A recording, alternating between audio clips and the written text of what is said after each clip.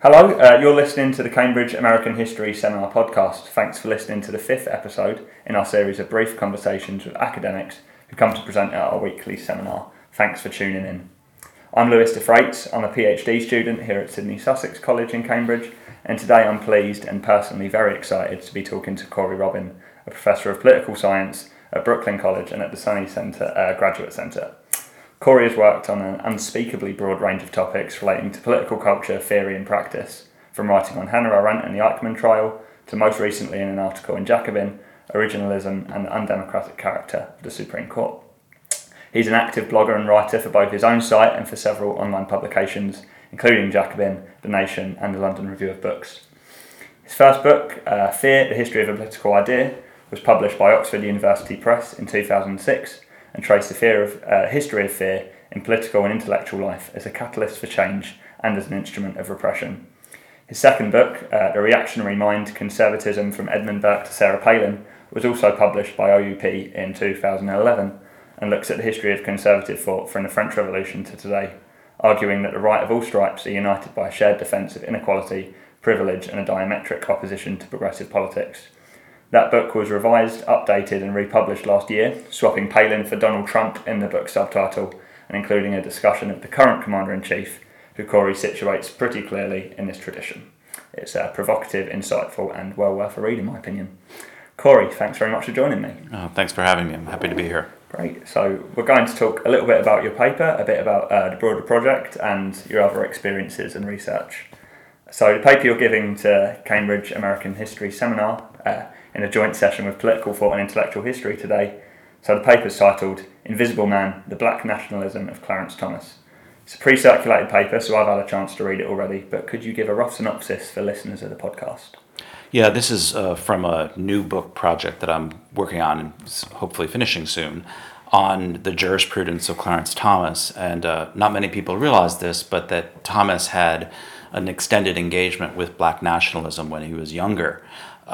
Black nationalism broadly construed, so Black Power and the Black Panthers. And the argument of the book is that that engagement continues while he's been on the court. So despite his right turn, he remains indebted in many ways to that black nationalist tradition. So the paper today looks at some of the earlier engagements with black nationalism and then how we see that on the court today, in particular in his opinions on affirmative action. Okay. And how would you say that engagement with black nationalism earlier in his life, how has that influenced his opinions, if you could say it? Yeah, so I think broadly what he retained from those earlier days is a fairly deep and profound racial pessimism, what sometimes gets called Afro-pessimism. A belief that racism is not only pervasive throughout American society, but that it is enduring and is probably ineradicable. People tend to construe Thomas as a colorblind constitutionalist, and that really doesn't get at what sort of that deep vein of Afro-pessimism.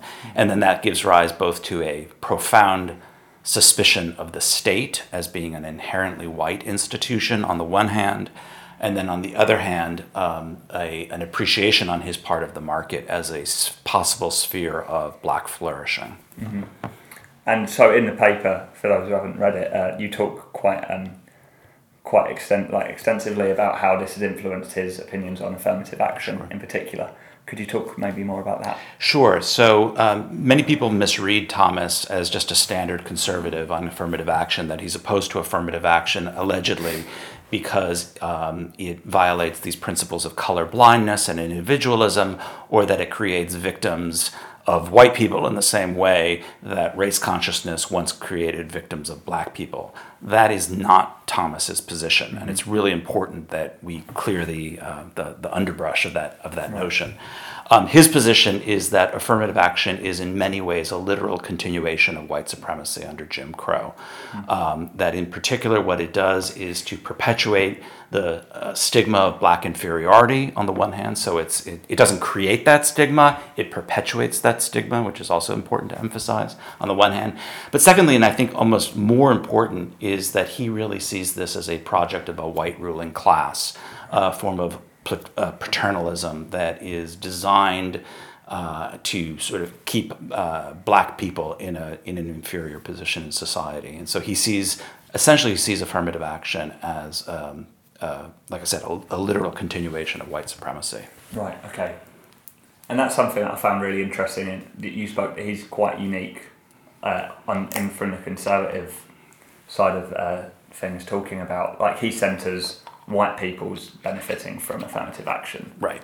And would you say that like bolsters conservative arguments against affirmative action more generally? I don't think so. I mean, I think his argument is wrong. I think he radically overlooks the role of black agency in creating these programs of affirmative action.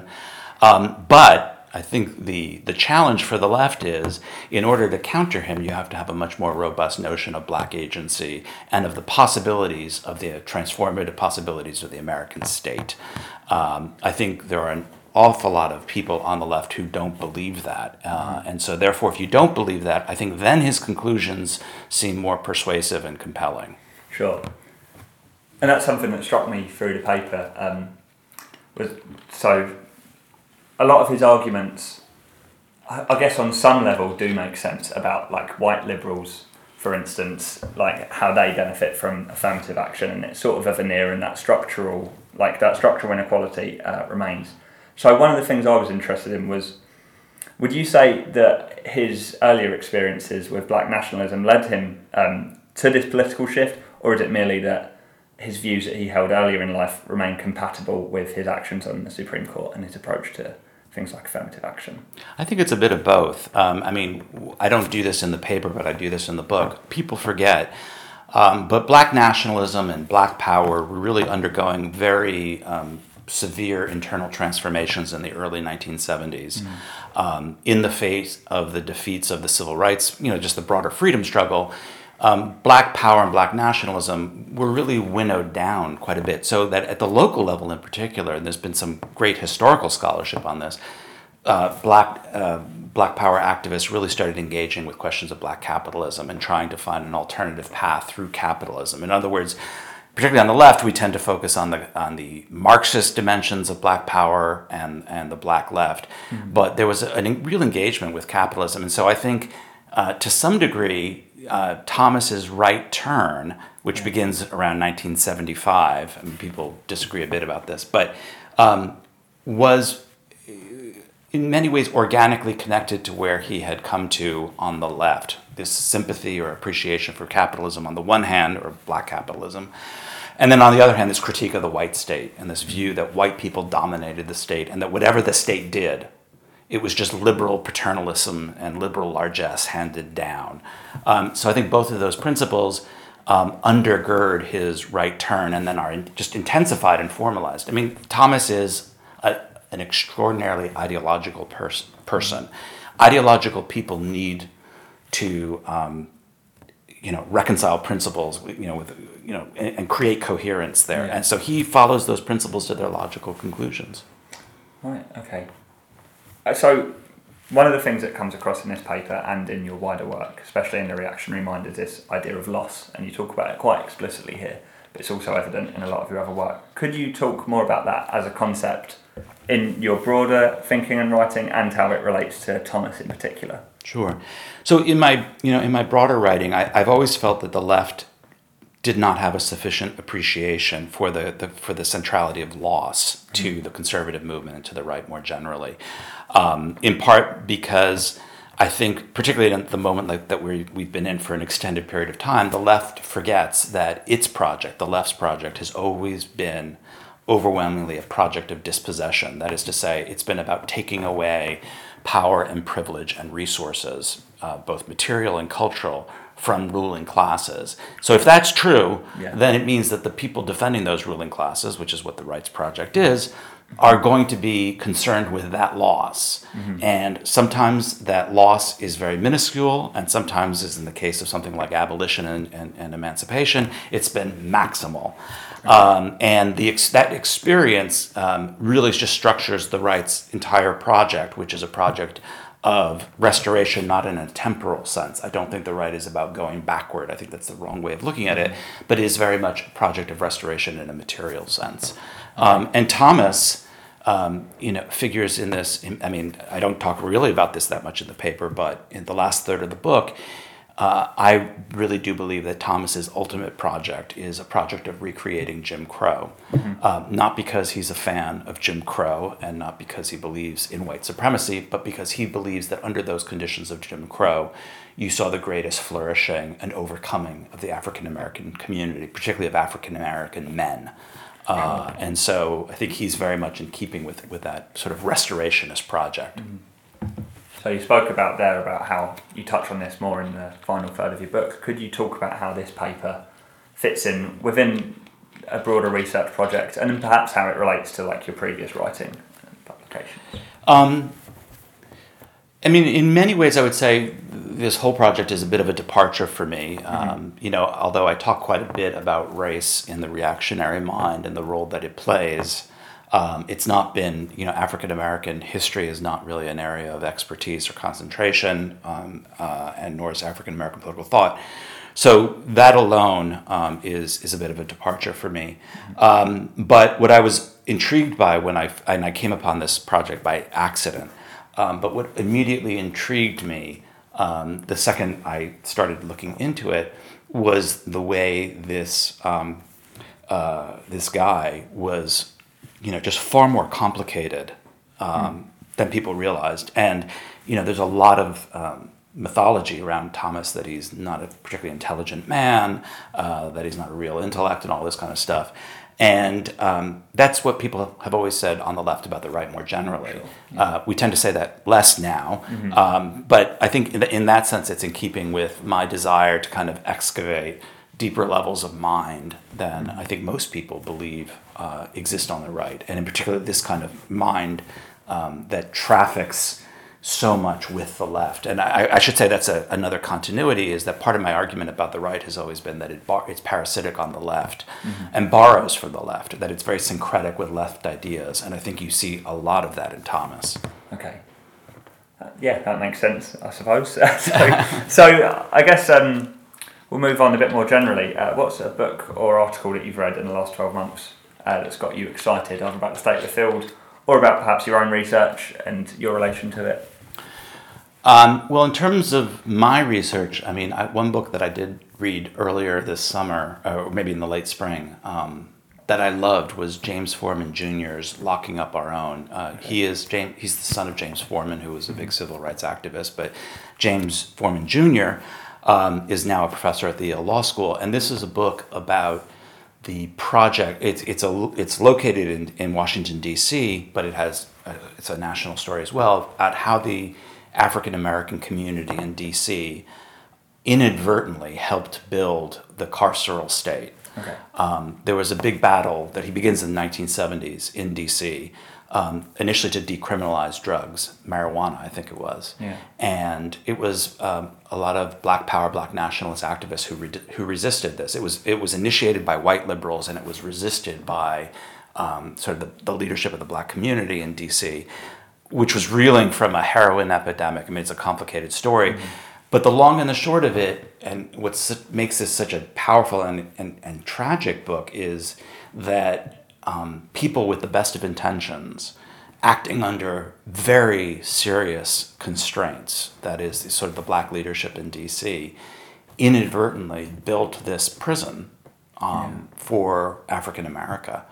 And what's especially powerful in Forman's telling, and I use the word tragic, and I mean it in sort of the ancient Greek sense, it's that you get the sense that despite the fact that all of them are making these very contingent decisions at the time where you could have gone multiple ways, there's something fated about the whole thing, because the larger national political environment is collapsing around them. They had really hoped that they were going to do a kind of Marshall Project, New Deal, urban New Deal, but also deal with this crime and drug problem.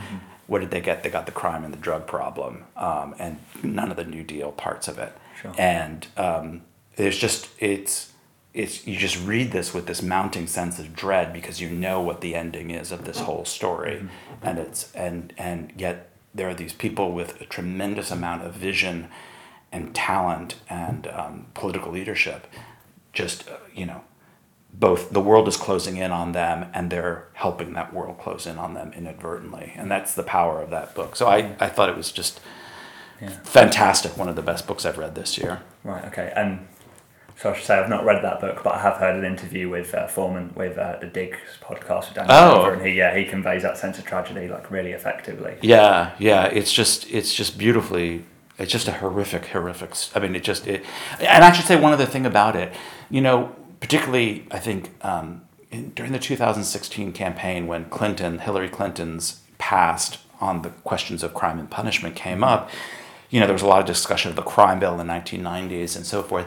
But we forget. I think we really forget, and I include myself in this, the extent to which the kind of conservative reaction and the backlash and the world we live in today was constructed by both a liberalism and a left in retreat.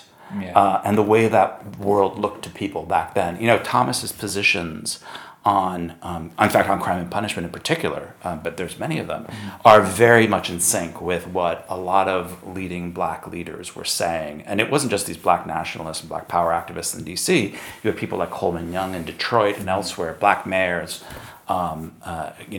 making very similar kinds of arguments. And that world has now been overshadowed and forgotten, and we think it was the right that constructed all of this, but the left had a hand in it. Yeah, it's easy to forget that involvement.